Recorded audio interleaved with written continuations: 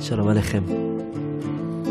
חייבין איש לי וסומי, לי וסומי, לי וסומי, חייבין איש לי וסומי,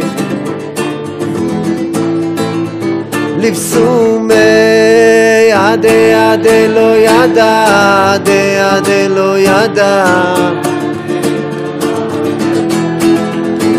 דוד עדי עדי לא ידע, עדי עדי לא ידע, עדי לא ידע, איי איי איי איי, עדי עדי לא ידע, עדי עדי לא ידע, עדי לא ידע, עדי עדי לא ידע.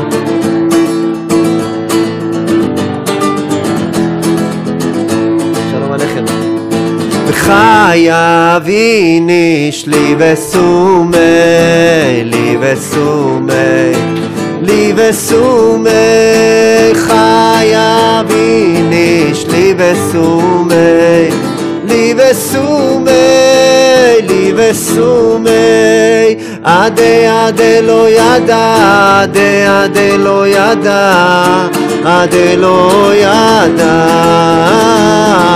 עדי עדי לא ידע, עדי עדי לא ידע, עדי לא ידע, נה נה נה, עדי עדי לא ידע, עדי עדי לא ידע, עדי לא ידע, איי איי איי איי, עדי עדי לא ידע, עדי עדי לא ידע, עדי לא ידע, נה נה נה, עדי עדי לא ידע, עדי עדי לא ידע, עדי לא ידע,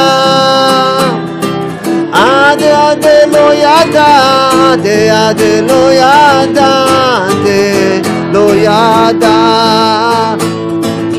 עדי עדי לא ידע, עדי עדי לא ידע, עדי לא ידע, איי איי איי, עדי עדי לא ידע, עדי עדי לא ידע, עדי לא ידע, עדי עדי לא ידע, עדי עדי לא ידע, עדי לא ידע, עדי עדי לא ידע, עדי עדי לא ידע, עדי לא ידע. חייבין איש לי וסומי, לי וסומי, לי וסומי, חייבין איש לי וסומי, לי וסומי, בי ופורי, עדי עדי לא ידע, עדי עדי לא ידע, עדי לא ידע, עדי עדי לא ידע, עדי עדי לא ידע, עדי לא ידע,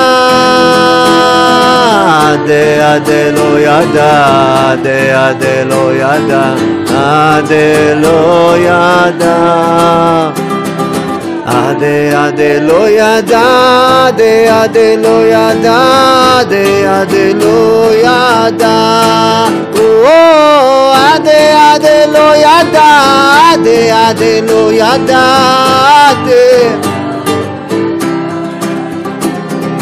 עדי עדי לא ידע, עדי עדי לא ידע, עדי לא ידע.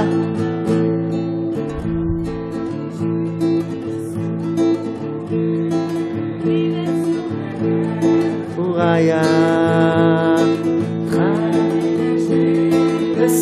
וסומי, לי וסומי בפוריה, לא ידע, עדי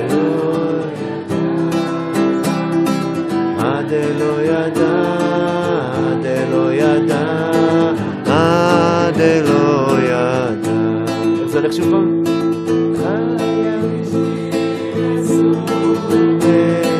לי וסומה בפוריה חווה אביניש לי וסומה לי וסומה בפוריה עד לא ידע עד לא ידע שלום עליכם לא ידע עד לא ידע עד לא ידע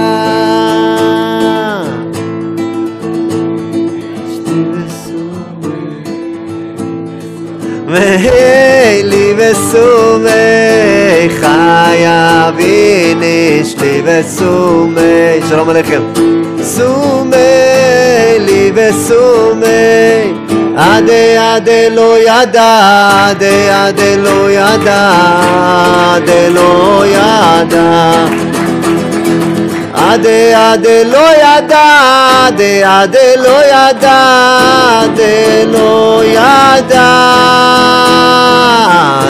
עד לא ידע עד לא ידע עד לא ידע איי איי איי עד לא ידע עד לא ידע ניי ניי ניי עד לא ידע עד לא ידע עד לא ידע עד לא ידע עד לא ידע עד לא ידע עד לא ידע עד לא ידע עד לא ידע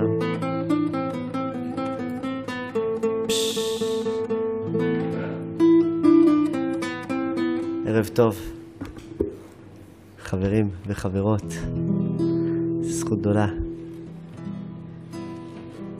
שיהיה פורים שמח.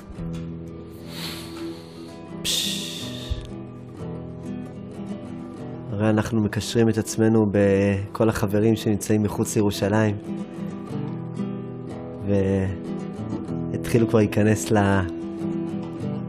לפלא הזה שנקרא פורים.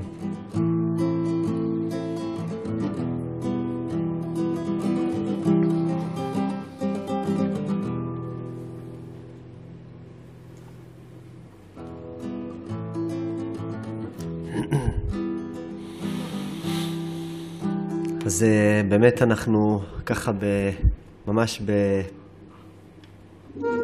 גם בפורים וגם בערב פורים עכשיו.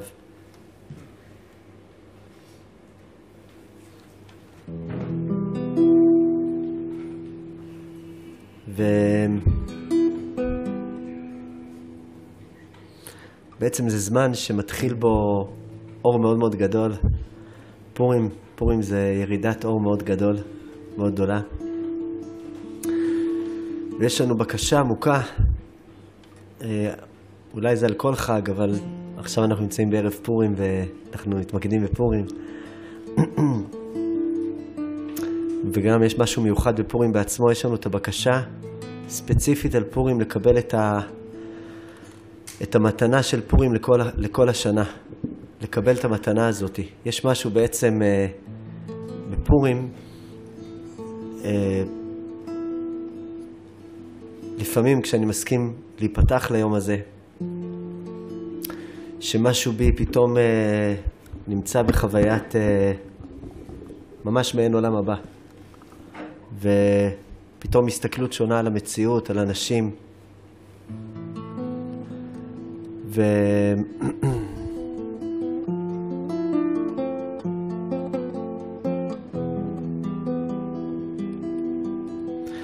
ואז יש את היום שאחרי פורים, שבעצם אנחנו מבקשים איפה הטעם הזה נמצא, איך אני מקבל את הטעם הזה בחזרה, ממש ככה. ממש ככה. אספר לכם סיפור מזעזע שאולי סיפרתי לכם אותו, אבל אם כן, אז אני אזעזע אתכם שוב פעם.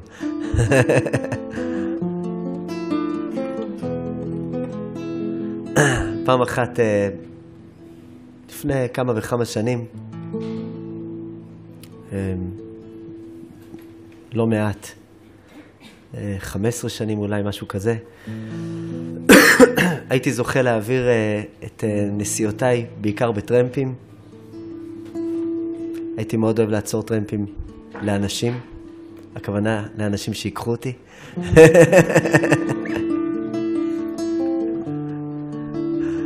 זה היה שילוב של אידיאולוגיה וגם שלא היה לי רישיון.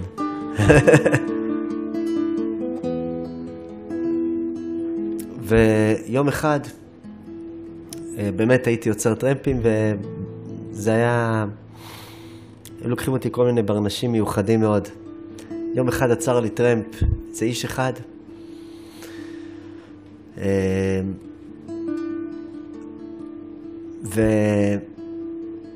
וראיתי שהוא ממש רוצה לספר לי את הסיפור של החיים שלו, והייתי באמת גם בתקופת חיים כזאת נפלאה, שהזמן הוא גם היה בקצב של טרמפים. זאת אומרת, הייתי בקצב מאוד עם סבלנות כלפי החיים.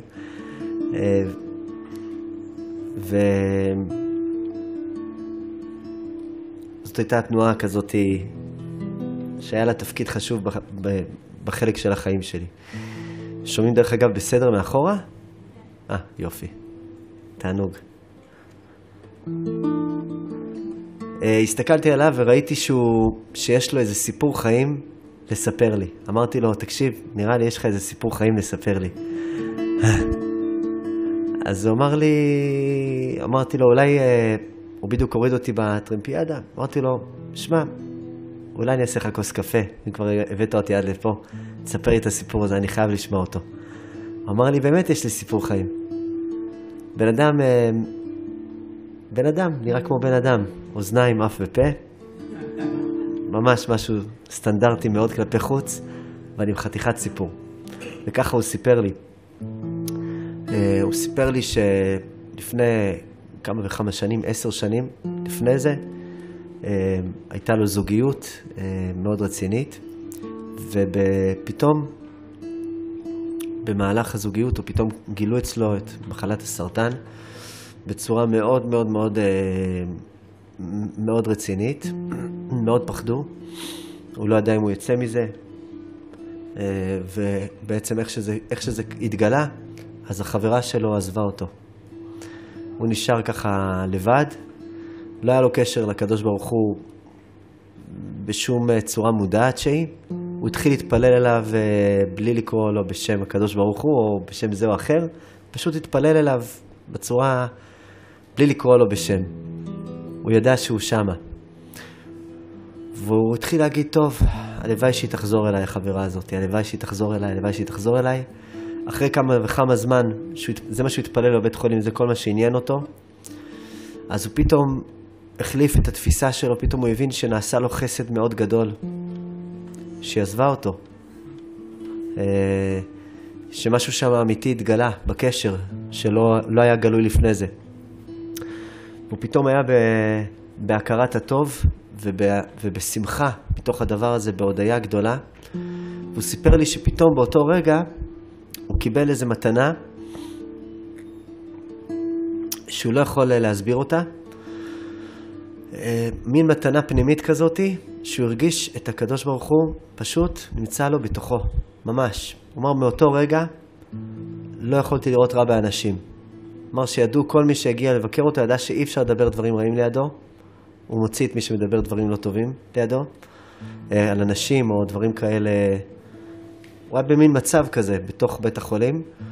הוא אמר לי, הגעתי לאושר כל כך חזק פנימי, והרגשה כל כך בטוחה, שידעתי שגם אם אני אקפוץ מהגג ויראו בי 1000 כדורים, לא יקרה לי שום דבר, כי אני מוגן מבפנים. הוא אומר, התחושה הזאת הייתה התחושה הכי גדולה שהכרתי של ריפוי בחיים. ואז הוא סיפר לי שהוא הבין, הוא אמר לי, תשמע, באותו רגע הבנתי שאני הולך להיות בריא לגמרי. כי לא יכול לקרות לי כלום, כי יש לי את התחושה הזאת. ואמרתי לאלוהים, ריבונו של עולם, במילים שלו שמה, שהוא אמר, כשאני יוצא אני מספר לכל העולם עליך, לכל העולם. והוא אמר לי שתוך כמה ימים הוא עברי לחלוטין לגמרי, זאת אומרת לא נשאר אצלו כלום. הרופאים היו בהלם תרבותי ממש, והוא יצא משם, והוא אמר לי שכשהוא יצא מבית חולים, איך שהוא יצא מהשערים של בית החולים, הוא אמר לי שקרה לו הדבר הכי נורא שקרה לו בעולם, פתאום הסתלקה ממנו התחושה הזאת. והוא פשוט נפל על הרצפה והתחיל לבכות, הוא אמר, ריבונו של עולם, תחזיר לי את המחלה הזאת, ואל תיקח לי את התחושה הזאת. ממש ככה. הוא אמר לי, התחושה של לאבד את החוויה, לאבד את התחושה הזאת, זה החוויה הכי רעה בחיים. והחוויה לקבל את הדבר הזה, זה המתנה הכי גדולה בחיים. ואחרי זה הוא סיפר לי שהוא בעצם נכנס למציאות של חיים, הוא התחתן, הוא הביא ילדים, והוא הפסיק להסתכל על השמיים. עד שעוצר לי שם טרמפ, ואז הוא פתאום ירד בקצב של החיים. היינו תקופה מסוימת בקשר גם כן. ואני מאמין שבטח יש לו גלגול יפה היום. ואני אספר לכם את המעשה הזה שהוא נגע לי בלב. להגביר? תודה, תודה שאת אומרת לי. הנה, בוא נראה. או שאני אעשה משהו כזה. אולי אני אתקרב למיקרופון. ככה, נכון? תודה.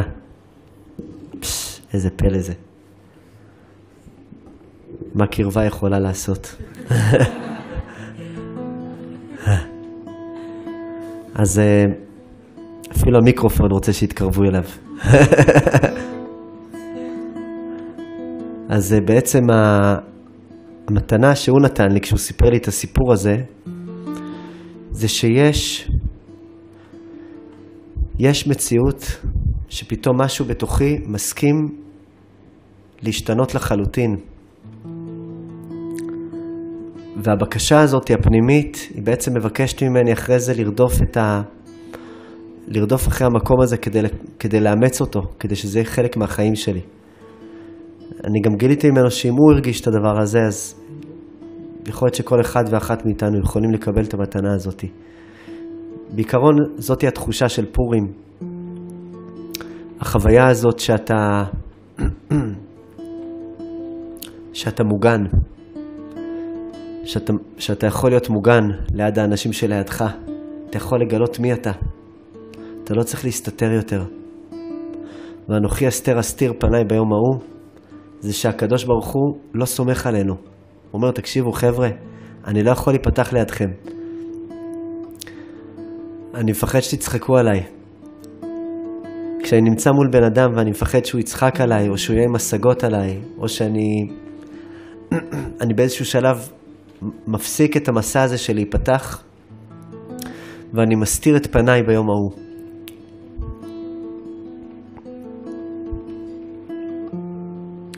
הרגע הזה שאין לי מה להפסיד, כמו אותו בן אדם שהוא ישב בבית החולים עומד למות, כשהאהבה שלו נפרדה ממנו, זה הרגע שאני מוכן שאין לי מה להפסיד, ואני מוכן בעצם להגיע לתחתית של עצמי ולחיות. ממש ככה. בפורים יש איזו נקודה מסוימת שאני מבקש בעצם את הבקשה הזאת, להגיע לנקודה הזאת, לנקודה שהיא סומכת. נקודה שהיא סומכת עליך, נקודה שהיא סומכת עלייך, ואולי הנקודה הכי עמוקה שהיא סומכת על עצמי. שאם אני אגלה מי אני, זה יהיה גילוי טוב. מה קורה כשאתה מגלה מה קורה בפנים? יוצא מפלצת או יוצא פרח? זה נורא תלוי במה אני מאמין. נורא תלוי במה אני מאמין. וככה מובא שבבריאת העולם, כשהקדוש ברוך הוא ברא את העולם, אז הוא בעצם ברא אותו, את האדם, אדם וחווה, היו ערומים. בראשית, ככה כתוב. ולא רק שהיו ערומים ולא התבוששו. חסרי בושה לחלוטין. שני אנשים חסרי בושה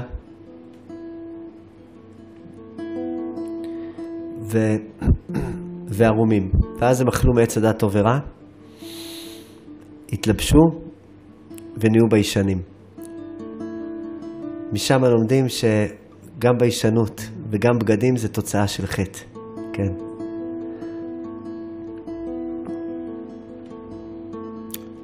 בגדים זה לא משנה בן אדם הולך עם בגדים או בלי בגדים, בגדים זה עניין של ראייה.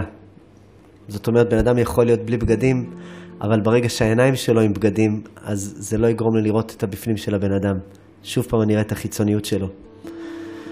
כשאדם וחווה היו ערומים, הם בעצם יכלו ליצור קשר בלתי אמצעי עם הבריאה. איזה מתנה זה שאתה יכול פשוט לראות אותה. לראות את הפירות, לראות את העצים, לראות את החיות. אדם הוא קרא בשם לכל החיות כי הוא פשוט ראה אותם. הוא הצליח לראות אותם.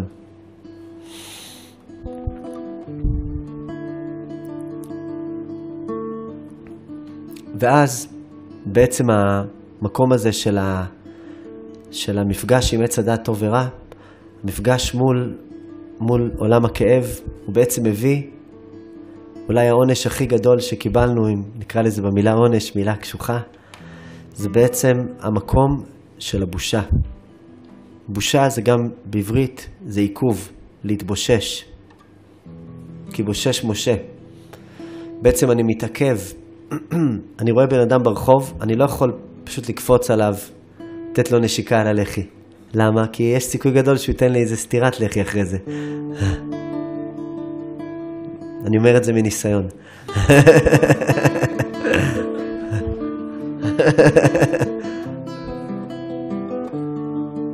אני בעצם מבין שהמציאות היא מעוכבת. היא מעוכבת. זאת אומרת שכשאני פוגש בן אדם, אני פוגש קודם כל את העקבות שלו, את העיכוב שלו. בעצם את המקום שהוא... אני פוגש את הלבושים של הבן אדם, את הכיסוי של הבן אדם. כשאיש ואישה מחליטים לצאת למסע ביחד של אהבה, אז מחליטים בעצם להסיר את הבושה, לאט לאט. להסיר עוד ועוד עיכוב, ועוד ועוד עיכוב, ועוד ועוד עיכוב. המקום הזה של העומק, של הבושה, הוא גם כן המקום שאני בעצם מצניע את עצמי.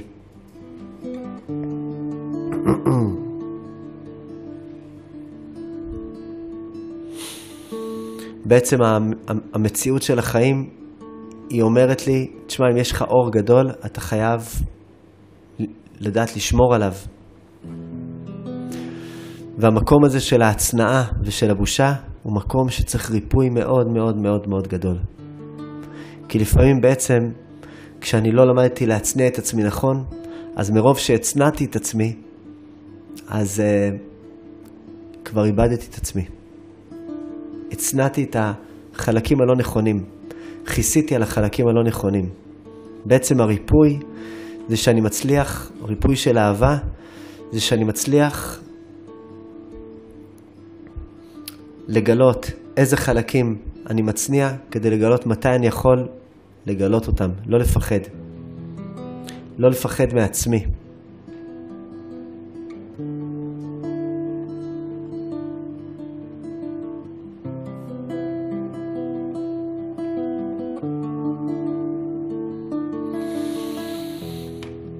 לא לפחד מעצמי. מובא שבפורים פרס, הנקודה של העם הזה, של פרס, הנקודה המעניינת שלהם, הייתה צניעות, ככה כתוב. אנשים צנועים, מאוד צנועים, כתוב שהם היו צנועים בשלושה דברים. במאכל, אוכלים צנוע, בבית הכיסא, הולכים לשירותים בצורה צנועה, ובמפגש בין זיווג, בין איש ואישה. מאכל זה בעצם הביטוי של ממה אני ניזון. בית הכיסא, שירותים, זה בעצם איך אני מברר את הפסולת שלי. ומפגש בין איש ואישה, זה איך אני מבטא את עצמי. בכל שלושת הכלים האלה, שבעצם כלי הראשון, זה ממה אני ניזון, איך אני ניזון. השני זה איך אני מברר את המציאות שלי, והשלישי זה איך אני נפגש עם אנשים. בשלושתם היו נורא נורא נורא צנועים. ואז קרה המשתה של אחשוורוש, אחשוורוש עושה משתה, ואז בשיא המשתה, בשיא המציאות של המשתה, הוא מגיע למצב שהוא זורק את כל הצניעות שלו, והוא מבקש שיביאו את ושתי ערומה. בעצם הבקשה הזאת גילתה קודם כל שהצניעות הזאת היא הייתה צניעות שהיא מכסה על מקום נורא נורא נורא פראי, ולא מעובד. מובא במאה השילוח שכשאנשי כנסת הגדולה הם ראו שהוא הזמין את ושתי ערומה, הם הבינו שגם בשמיים מתעורר אור שיש רצון להגיע למהות.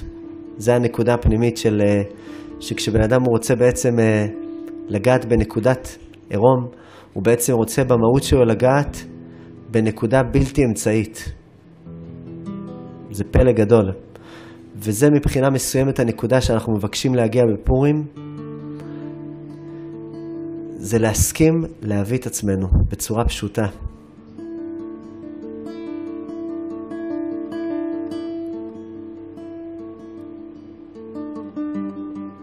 חשוב לי להדגיש שאני לא מתכוון לעירום פיזי.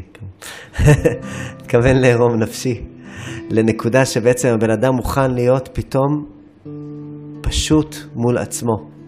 כשאני מסכים להיות פשוט מול עצמי, זה בעצם נקודה שהצניעות הזאת היא כבר לא מה שהורסת לי את החיים. כן? בעצם לגעת במושג הזה שנקרא הצנעה, זה עבודה מאוד מאוד מורכבת. אנחנו רגילים לשבח אותה, לאהוב אותה, באמת זה דבר נפלא, אבל זה גם דבר שיכול להיות, אם אני עושה אותו לא נכון, הוא יכול להרוס לי את החיים ממש. עד רמה שבעצם מרוב הצניעות הזאת, כבר אין לי מהות שעליה אני שומר. אני כבר לא יודע בכלל על מה אני שומר. יש מערכות יחסים שבעצם הצניעות כל כך התגברה שם, כל כך שומרים על המערכת מבחוץ, עד שזה נהיה בעצם מערכת של חוקים, של משמעת, של מסגרת, ואין תוכן פנימי, אין אור פנימי, שהוא בעצם מגלה על מה אתה שומר בן אדם. יש לך בכלל לב שמה, מעבר להכל? אני יכול למצוא את עצמי, שם את הדגש שלי בחיים על הצניעות, ועל המשמעת, ועל המסגרת. אני שומר את הילדים שלי שידברו יפה, שהבית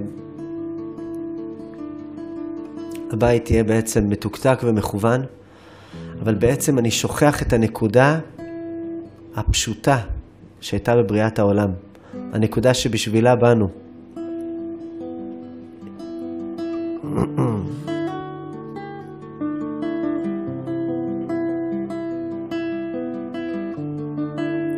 והנקודה הזאת זאת נקודה מאוד מאוד מאוד מאוד עמוקה ומאוד חשובה במסע שלנו. בעצם אני מגלה שיש הרבה מקומות בחיים שלי שאני לא מעיז להתגלות שם. אני יכול לגלות את זה מול חברים טובים, שאני לא מעיז לגלות את עצמי שם. אני יכול לגלות את זה בזוגיות שלי, שאני לא מעיז לגלות את עצמי שם. שלום עליכם. ואני יכול לגלות את זה מול עצמי, שאני עדיין מתבייש מעצמי. אני מתבושש. אני עדיין בעיכובים להגיע לנקודה של עצמי. אני מתעכב מלהגיע אל עצמי, אל המהות שלי.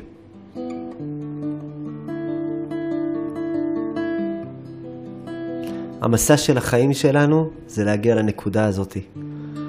ברגע שאני מגיע לנקודה הזאת, אז יש עוד מסע של להגיע לנקודה של הבן אדם שלידי. להצליח לעבור את העקבות האלה. מסופר על יעקב אבינו שהוא היה בצורתו של אדם הראשון, וכשהוא הוא עבד אצל לבן הארמי, וכשהוא עבד אצל לבן, אחרי כמה שנים, הוא אומר לו, אבא לי את ביתך ואבוא אליה. איזה דיבור זה, אם נתרגם אותו ממקראית לשפה פשוטה. בן אדם ניגש לאבא של אשתו, אומר לו, שמע, אני רוצה להתחתן כדי לקיים יחסים עם הבת שלך. חז"ל אומרים, איזה מין דיבור זה? מה קורה? כאילו, בן אדם, מה נסגר עם בן אדם? איך הוא אומר ככה לחמיו? אבל התשובה שלהם אומרת שהוא כל כך אמר את זה בצורה כזאת נקייה, שזה אפילו לא יצר התנגדות אצל לבן. כי הוא אמר את זה בצורה פשוטה. אני מזהה הצניעות הלא מודעת שבי, היא בעצם הצניעה מקומות לא מבוררים אצלי. בעצם לגעת בנקודת הצניעות זה מאוד מאוד מאוד חשוב כשזה יושב אצלי במקום מבורר על מה אני מצטנע. כי בעצם אותה צניעות שאני מצטנע היא גם החסימה שלי שלא מאפשרת לי להתבטא בצורה פשוטה. ממה אני מתבייש? אני מתבייש מלהיות אדם חי.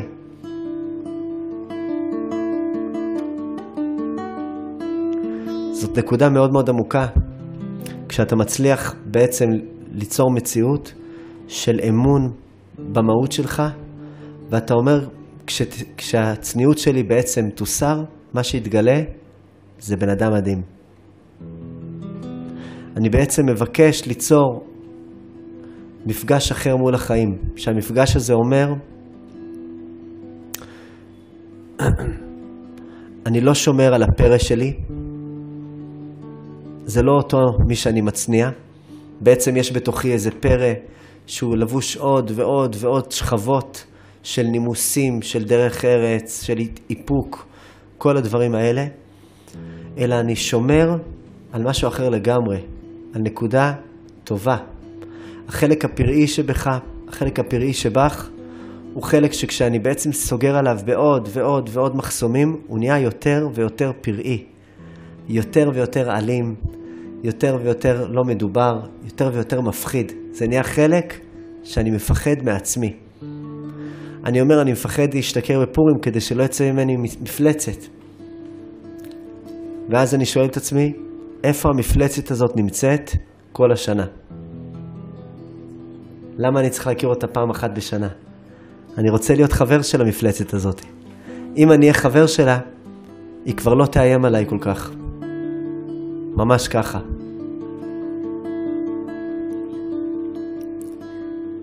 כשאני מגלה את זה, אני בעצם מבין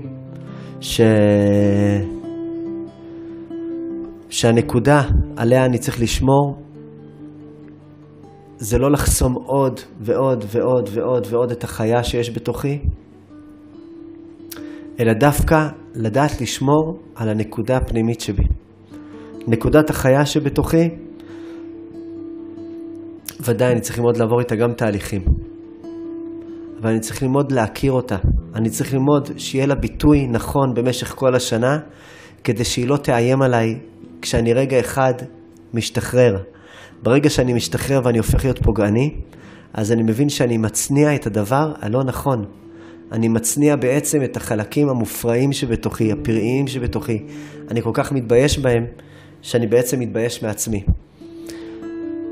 פורים מבקש ממני בעצם עבודה גדולה, כי כשאני נמצא במציאות של עד אלא ידע, ואני קולט שאני מפחד מעצמי, שהולך לצאת ממני שיקור זוועתי, אז אני בעצם מבין במילים אחרות שכל השנה יש שם משהו מאופק, משהו עצור, משהו שאני לא בקשר איתו, והוא מפחיד אותי, כי הוא בעצם חלק בלתי נפרד מהאישיות שלי. ממש ככה.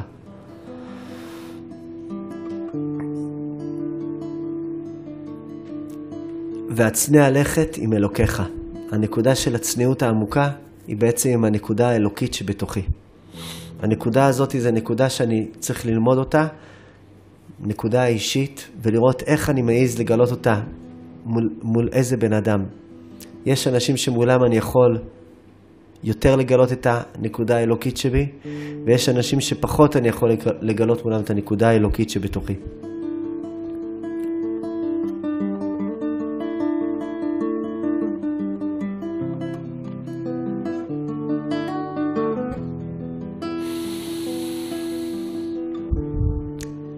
ככל שאני יותר מתחבר לנקודה הזאת, אז העיכוב והמסכות שיש לי במהלך החיים, הם בעצם עוזרים לי ועוצרים, ואני משתמש בהם כדי להגיע נכון למציאות שנמצאת סביבי. זה מאוד מאוד מאוד עמוק. ברגע שאני משתמש בצניעות, ולא הצניעות מתחילה לשלוט עליי, אני יכול לפתח מערכות יחסים בצורה נכונה. בפורים אני מקבל את המתנה הזאת, אל תצטנע. תביא את עצמך. תסכים לתת חיבוק. תסכים לגלות מי אתה. תסכים להביא את האני האמיתי שלך ולהיזכר בו. אני לובש מסכה, אנחנו לובשים תחפושות כדי ללמוד בעצם את התרגול הזה שזה תחפושת, ואני יכול להוריד אותה ואני יכול לשים אותה, אבל אני בעצם מתחבר לנקודה העמוקה.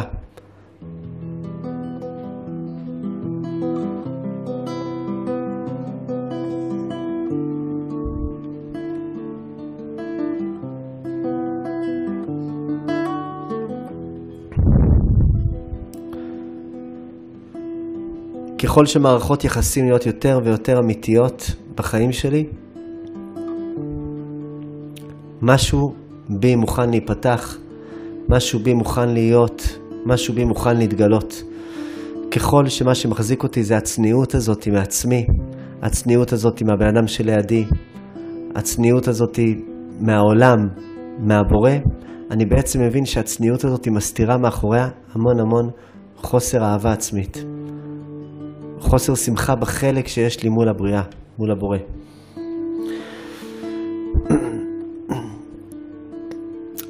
בפורים בעצם הבקשה היא להתחבר לחלק הזה ממקום חדש. להתחבר לחלק הזה שנמצא בתוכי ממקום חדש, ממקום שאני מסכים להיות שם, שאני לא מפחד להביא את עצמי. כתוב בפרשה, פרשת השבוע יש בה את חטא העגל. בני ישראל מחכים שמשה רבנו ירד מהר סיני, ואז כתוב וירא העם כי בושש משה.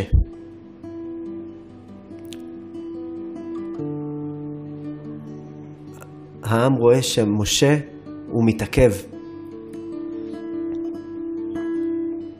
מובא שהעם זה החלק העמום, הלא ברור. מקום בעצם שהוא מבקש להתגלות והוא עדיין עמום. ומשה זה הנקודה הפנימית, ומשה עדיין בושש לבוא. הוא עדיין מתבייש לבוא.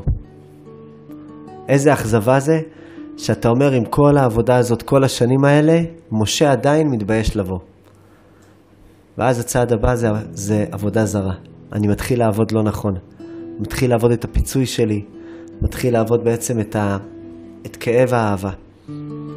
כשאני מגלה שמשה עדיין מתבייש לבוא, הנקודה הפנימית שבתוכי שנקראת משה עדיין מתביישת לבוא, אני יכול להתייאש ממנה. אבל בעצם הבקשה העמוקה של פורים, הבקשה העמוקה של קבלת התורה, היא לקבל את משה רבנו, לתת לו מקום להיכנס.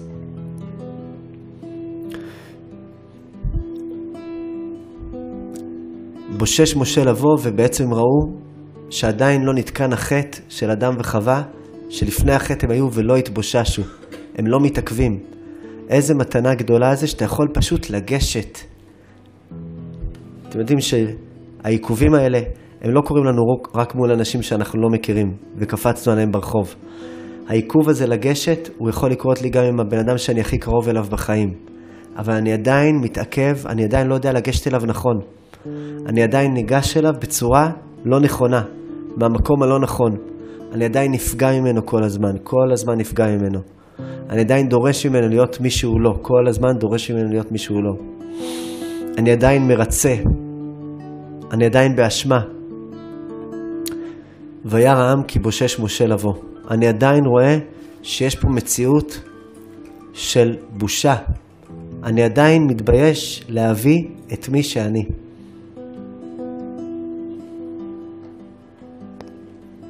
דיברנו על זה ביום שני, שבנבואת יחזקאל מתואר מעיין שיהיה לעתיד לבוא שיוצא מבית קודשי הקודשים, מבית המקדש.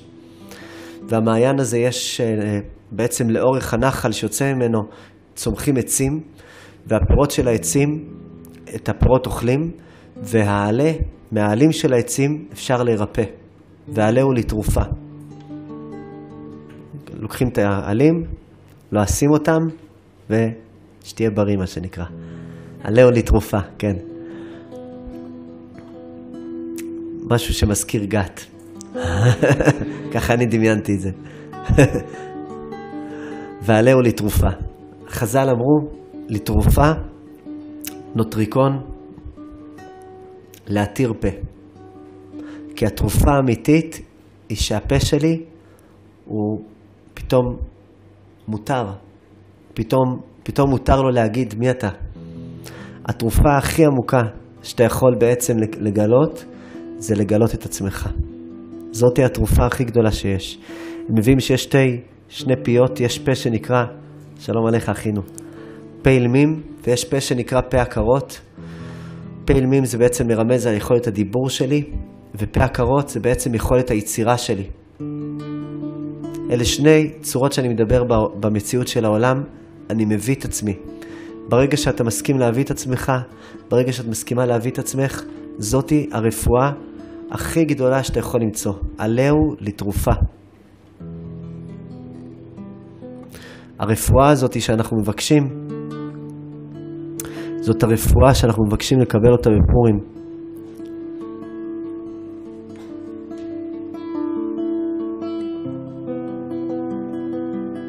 זאת רפואה אמיתית שהיא בעצם מאפשרת לך פשוט להיות. המון מאבקי כוח שיש בין בני זוג, אלה מאבקי כוח שלא מאפשרים עדיין לי ולך להביא את עצמנו. פשוט להיות. מובא שבעצם, כמו שאמרנו שבפרס, הנקודה המיוחד של פרס הייתה צניעות, אז הנקודה הכואבת של פרס הייתה חסכנות, מה שנקרא. עד היום, עד היום יש את הביטוי הזה, המאוד מאוד מכליל הזה, כן. חסכנות זה מילה יפה. זה בעצם אותו שורש. למה הצניעות והחסכנות הם קשורים לאותו שורש? כי אני מצניע את מי שאני, ואני גם לא מצליח לגלות אותו החוצה. לא מצליח לנדב את זה החוצה, את מי שאני. ובעצם היכולת שלי להיות בעצם לרפא את המקום הזה, היא תגלה, תסכים לגלות. להסכים לגלות, זה בעצם אחד מהדברים שהכי מונעים אותי מלגלות, זה המחשבה של איך זה ייראה. מה יקרה אם אתה בלב שלך צייר חסר תקנה, בא לך לצייר מסוף העולם ועד סופו, אבל מה? כשאתה מצייר, זה נראה זוועה כלפי חוץ. כן, זה נראה כמו ציורים של ון גוך, אבל בצורה לא מודעת.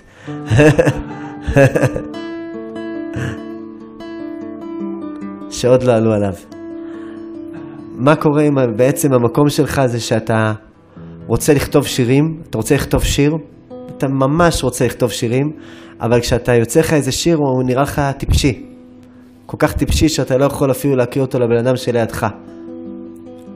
זה נראה טיפשי. אתה אומר, מה, אני אקריא את זה, זה טיפשי. אני אופיע עם זה, זה בכלל טיפשי. מה קורה אם יש לך איזה דיבור אמיתי להגיד, אבל אתה אומר, בטח כבר אמרו את זה הרבה מאוד אנשים. בפורים, כשאתה קצת אחרי כמה משנה תודעה, משקאות משנות תודעה,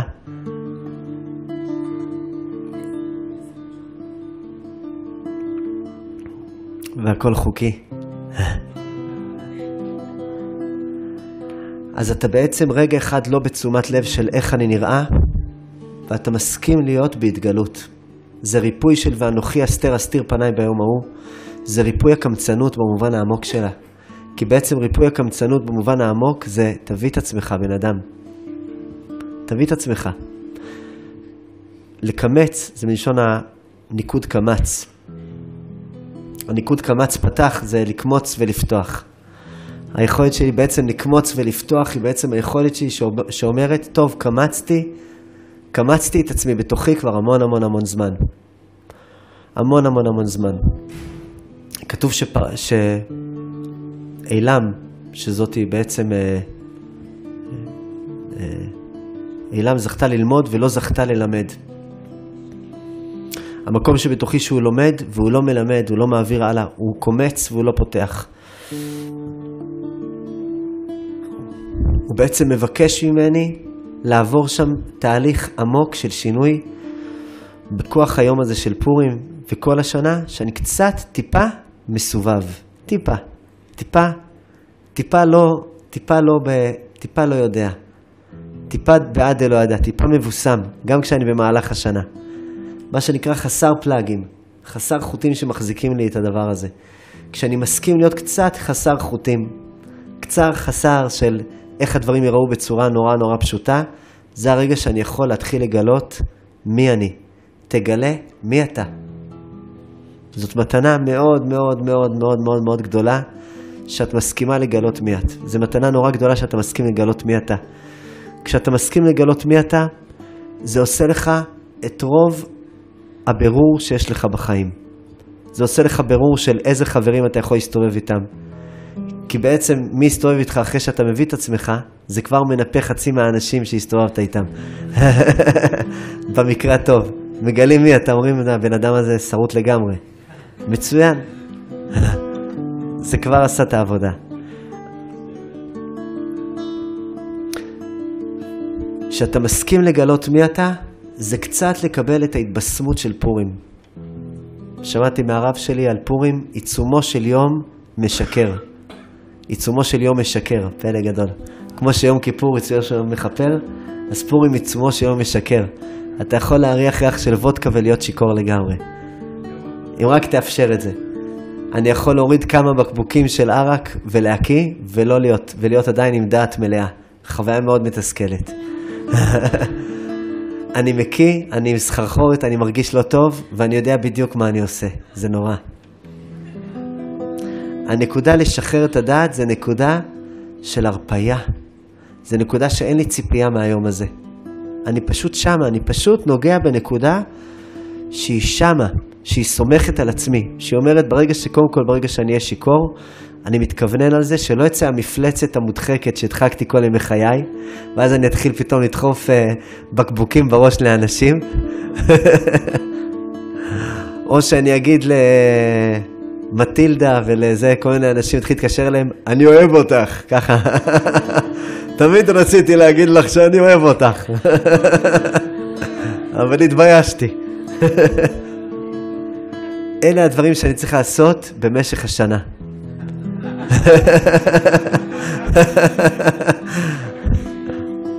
אני צריך לפתור את זה עם עצמי במשך השנה.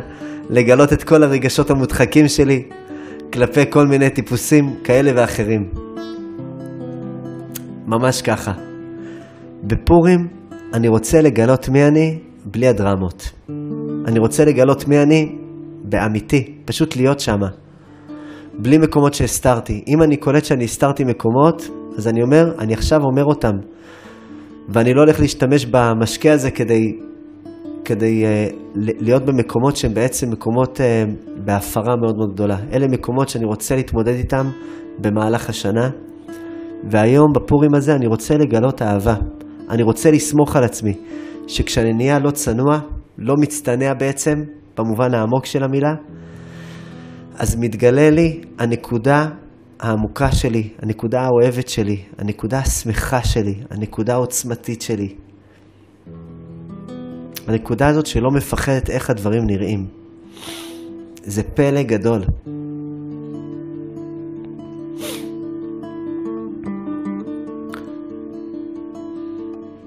להתיר פעילמים.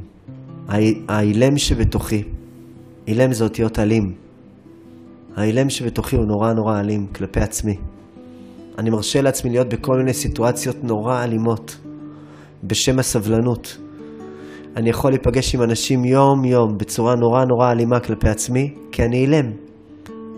כי אני לא מעז להגיד את מה שיש לי שם בתוך הלב. להתיר פעילמים, לפרום פעילמים, לישון פורים. אני פורם את מה שקשר אותי לקשרים לא נכונים. את הצניעות הלא נכונה. את הצניעות הלא מבורכת.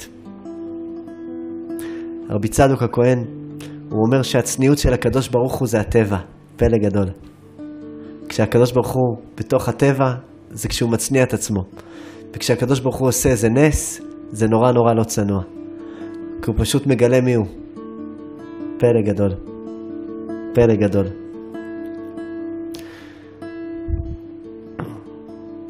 כשאני בתוך הטבע של עצמי, אני מגלה את איך שכולם מכירים אותי, אז אני נורא צנוע. אני מצניע את עצמי.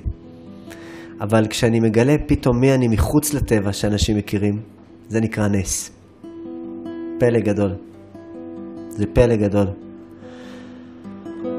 מה שתקנו חז"ל לתת מתנות לאביונים ומשלוח מנות איש לרעהו, זה ביטוי האישיות שלי כלפי אנשים. האביונים האלה זה אנשים שמכירים אותי יום יום ועדיין לא טעמו פעם אחת את האישיות שלי. תן להם מתנה, נשמה. תן מתנות לאביונים, לאנשים שהם אביונים ממך, שהם בעצם עדיין לא טעמו מי אתה. איזה חוויה מתסכלת זה שיכול להיות הרבה מאוד אנשים סביבך, סביבך, שמכירים אותך, אותך, והם אביונים ממך, הם עניים, עדיין לא מלאים בכלום מהמתנה של האישיות המדהימה שלך, שלך. אחרי שאני נותן משלוח מנות, מתנות לאביונים, אני גם כן מקבל משלוח מנות. משלוח מנות זה תוצאה של מתנות לאביונים. אחרי שבעצם אתה נתת לבן אדם את האישיות שלך, אז פתאום יש לך כלי ויכולת לקבל את האישיות שלו. זה נקרא משלוח מנות איש לרעהו. היכולת שלי להיות פתאום בדיאלוג ברמה אחרת לגמרי.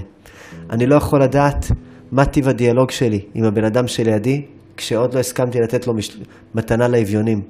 כשעוד לא הסכמתי לגלות מי אני. אנחנו עדיין מאופקים. אנחנו עדיין שם בקשר שהוא על בסיס לא נכון.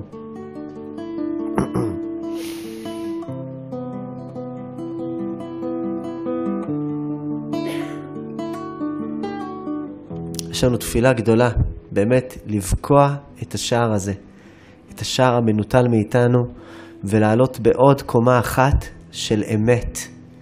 ביום הזה שעיצומו של יום משקר, וגורם לך בעצם שוב פעם לא לדעת, לא להיות בתוך המודע שלך, של איך הדברים נראים, איך הדברים מתקבלים, אלא רגע אחד לסמוך על הנקודה הפנימית, שאלוקים עשה את האדם ישר, על הנקודה הישרה שיש בתוכי. יש איזה סיפור נפלא על רבי לוי יצחק מברדיצ'ב. אולי סיפרתי פה את הסיפור הזה, לא נורא. אולי לא, אני כבר לא זוכר. זה סיפור יפה מאוד.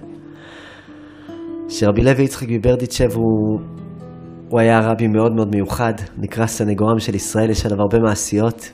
פעם אחת, זה היה תקופה של גזרות בארצות אירופה, גזרו שהיה מין דבר נוראי שחתן וכלה היו מתחתנים, ופתאום כמה שעות לפני החתונה, החתן היה נעלם. היו חוטפים את החתן. היהודים היו מחפשים את החתן, ניגשים למושל, אומרים לו, שמע, החתן נחטף, גנבו את החתן. והמושל היה מוריד את הכובע שלו בדאגה, אומר, בסדר, אנחנו נעשה כל מאמץ לחפש אותו, אבל צריך כסף בשביל לממן את החיפוש. זה יעלה 300 מטבעות של כסף. היה מסתבר, כולם ידעו שבעצם מי שחטף את החתן היה המושל בעצמו. היה מקבל את הכסף, משחרר את החתן, והחתונה הייתה קורית. וככה הממשלה באותו מקום הצליחה להסתדר מבחינה כלכלית. מה שנקרא ביידיש נבח גדול. כן. פעם אחת ככה היה מקרה כזה שלפני חתונה, החתן נחטף, נגנב לו החתן, שוב פעם, ניגשו אל המושל, 300 מטבעות של כסף, היו שם שני צדיקים גדולים, בעל התניא ועוד רב גדול, אמרו, טוב, צריך להשיג את הכסף, החתונה עומדת לקרות, אמרו להם, יש פה איזה בחור צעיר, קוראים לו לוי יצחק, עדיין לא קראו לו רבי לוי יצחק, קראו לו אז כמו המחירון של המכוניות, לוי יצחק, ניגשו אליו לוי יצחק, אמרו לו, שמע, שמענו שאתה יש לך איזה דרך מיוחדת מול החיים, מול בני אדם, אולי תעזור לנו לעשות פדיון שבויים. אמר לבעל התניא אני חושב לרב העיר, זה היה האדם השני, אמר להם, תקשיבו, אני אשמח לעזור לכם, אבל אני, לוי יצחק, יש לי דרך מיוחדת בעבודת השם. לא יודע אם יש לכם סבלנות אליי. אמרו לו, אנחנו איתך. תוביל אותנו, אנחנו איתך. הוא היה צעיר מביניהם, היו שני מבוגרים. הלכו הלכו לעשות פדיון שבויים, ועברו מבית לבית, בקושי אוספים מטבע פה, מטבע שם, פתאום רואים איזה ארמון מופלא מאוד, משהו, מפלצת רצינית ביותר. אומר רבי לוי יצחק, מי גר פה? אומרים לו, עזוב, זה לא משנה. אמר להם, מה עזוב, מי גר פה?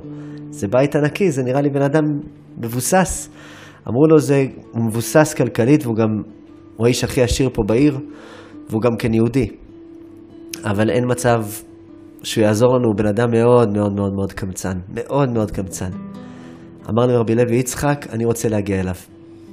טוב, ניגשו אליו הביתה, דופקים בדלת, הוא רואה אותם, מסתכל כזה בעינית, רואה 3 רבנים, אומר, טוב, מה אני אעשה, מה אני אעשה? פותח את הדלת, אומר להם, כמה טוב שבאתם, אבל אני בדיוק צריך ללכת. אמר לו רבי לוי יצחק, בסדר, רק רוצים לדבר איתך כמה דקות. אמר, טוב, דברו. אומר, לא נעים לי, יש פה 2 רבנים מבוגרים, אם אפשר להביא כיסאות. אמר, טוב, בסדר. מביא כיסאות, אומר לו, שמע, הרבנים המבוגרים לא רוצה שיצטננו, אולי נשב בפנים. אומר לו, טוב, בסדר. שב איתם בפנים. רבי לוי יצחק אומר לו, שמע, חתונה, עוד כמה שעות הם מתחתנים, גנבו את החתן, עצוב נורא, ממש רואים אותו, הוא משתתף בצערה, אומר לו, שמע, זה סיפור נוראי, נוראי. אומר לו, שמע, אבל מצד שני, אני אגיד לך, אולי כנראה לא שמעת עליי, אני פשוט בן אדם נורא נורא קמצן. הייתי כל כך שמח לעזור לכם, אבל אין לי יכולת, אני פשוט באמת נורא קמצן. אומר לו רבי לוי יצחק, שמע, זה ממש מודעות, מה שאתה... זה מדהים לשמוע ככה בן אדם עם מודעות כזאת גדולה. אבל אם תוכל לתת משהו, מה שתרצה לתת זה בסדר. אומר להם, טוב, אתם יודעים, ניתן משהו, להשתתף בכל זאת בהוצאות. נכנס לחדר הפנימי, רואים אותו שם מזיז דברים, הולך, חוזר, הופך שם את הבית, אומרים, מה הוא הולך להוציא משם? הבן אדם כאילו מתחיל להזיז ארונות, שולחנות, כיסאות, מאיפה הוא מוציא את כל האוצרות שלו, מתוך הבוידם, כל שומעים כזה טריקות, עניינים. רואים אותו נכנס, מתנשף, ככה מזיע, השיער שלו התפזר, אומר להם עוד כמה דקות, בסדר? אומר להם, אין בעיה, אנחנו בסדר גמור. חוזר שוב פעם, תורק דברים, מזיז את הארונות, מזיז את הדברים. מתנשף אחרי זה, חצי שעה ככה יוצא, עם איזה תיק אור. אומר, טוב, הבאתי משהו בכל זאת שיהיה לכם. אתה מוכן? אומר רבי לוי יצחק, כן, תפתח את היד. פותח את היד. 2 הרבנים כזה מסתכלים מהצד, הוא מכניס את היד שלו לתוך התיק אור, שם ביד של רבי לוי יצחק. רבי לוי יצחק פותח את היד, הוא רואה חצי פרוטה. אומר לו, וואו. 2 הרבנים מסתכלים ואומרים, וואו.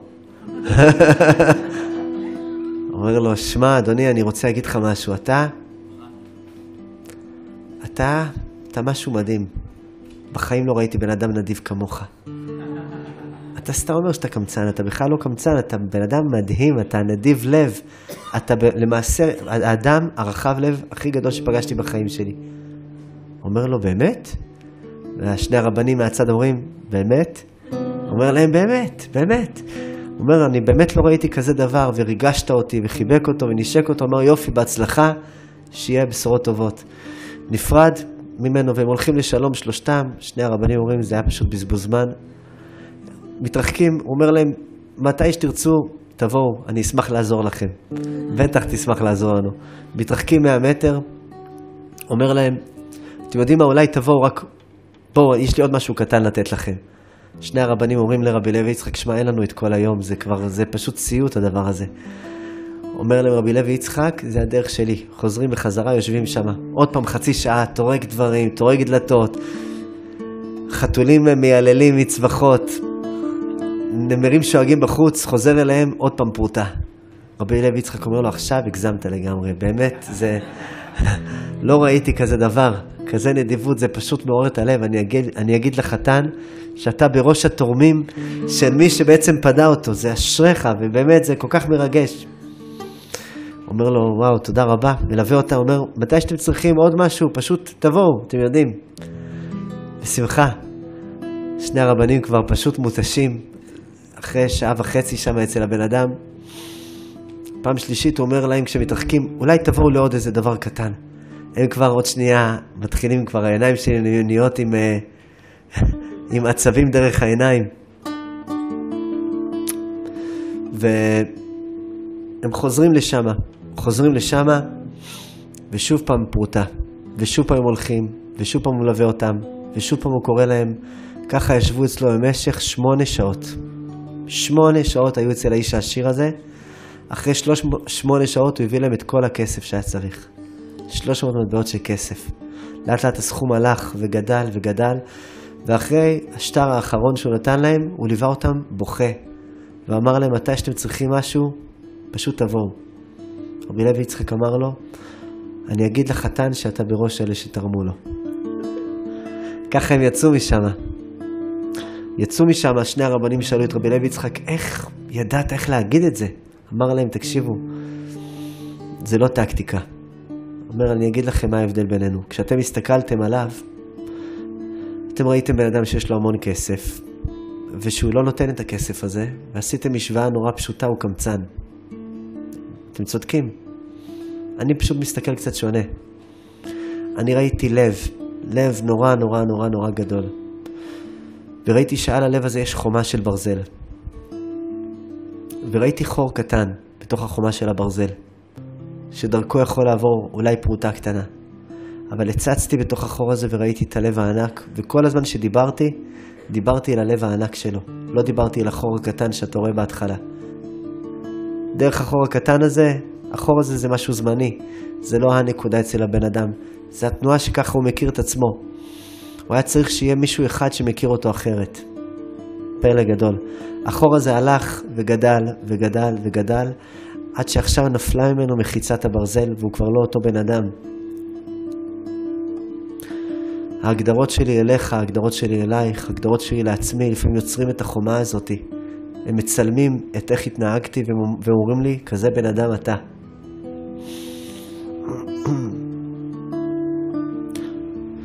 אני מזהה שהקמצנות העמוקה שלי כלפי עצמי, והנדבנות העמוקה הזאת היא הרגע שאני מסכים להתחבר למה שנמצא מאחורי הקיר הזה. הנדיבות הגדולה זה שאני מסכים להביא את עצמי לאנשים שנמצאים מסביבי. זו התרופה הכי גדולה למאבקי כוח, למלחמות קטנות, לדרמות מכאיבות, לכל המקומות בעצם שמכאיבים לי ביום יום, הנקודות הקטנות האלה שמעכבים אותי, שמבוששים לבוא. יש לנו את התפילה הזאת בפורים, לקבל את ההערה הזאת, שלפני עץ הדעת טוב ורע, עד דלא ידע, כי זה הרבה לפני. הערה כזאת שמאפשרת לי פשוט להיות שמה, להיות נוכח, להביא את האישיות שלי בצורה שמחה, בצורה פשוטה, בלי ביקורת כלפי עצמי, אם אני מצליח להביא אותה או לא מצליח להביא אותה, או לאכול איזה סרט, אלא פשוט להיות, ולהיות כמו שאני, ולהיות שמח בזה.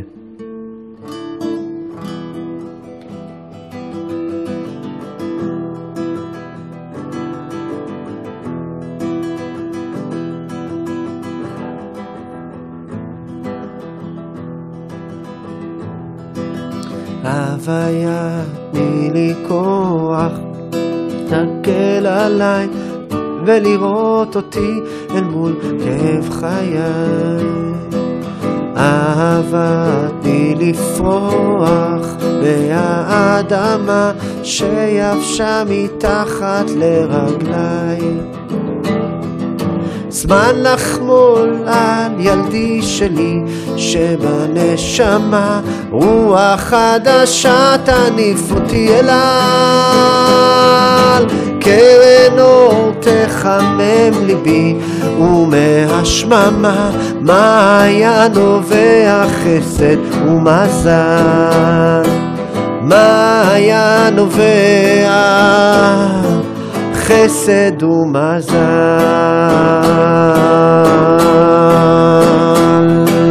הוויה, תני לי כוח להסתכל עליי ולראות אותי אל מול כאב חיי.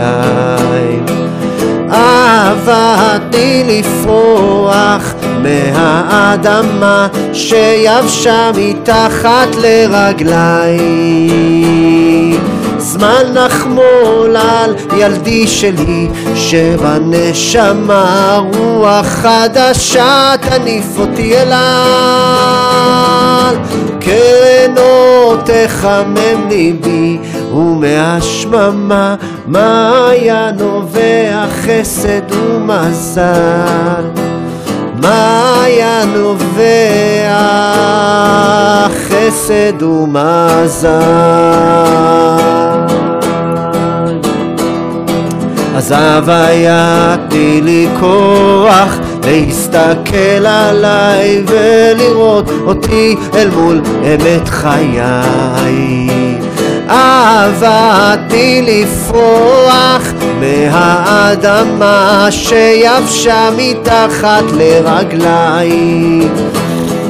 זמן לחמול על ילדי שלי שבנשמה רוח חדשה תניף אותי אל קרן אור תחמם ליבי ומהשממה מעיין נובע חסד ומזל. מעיין נובע חסד ומזל.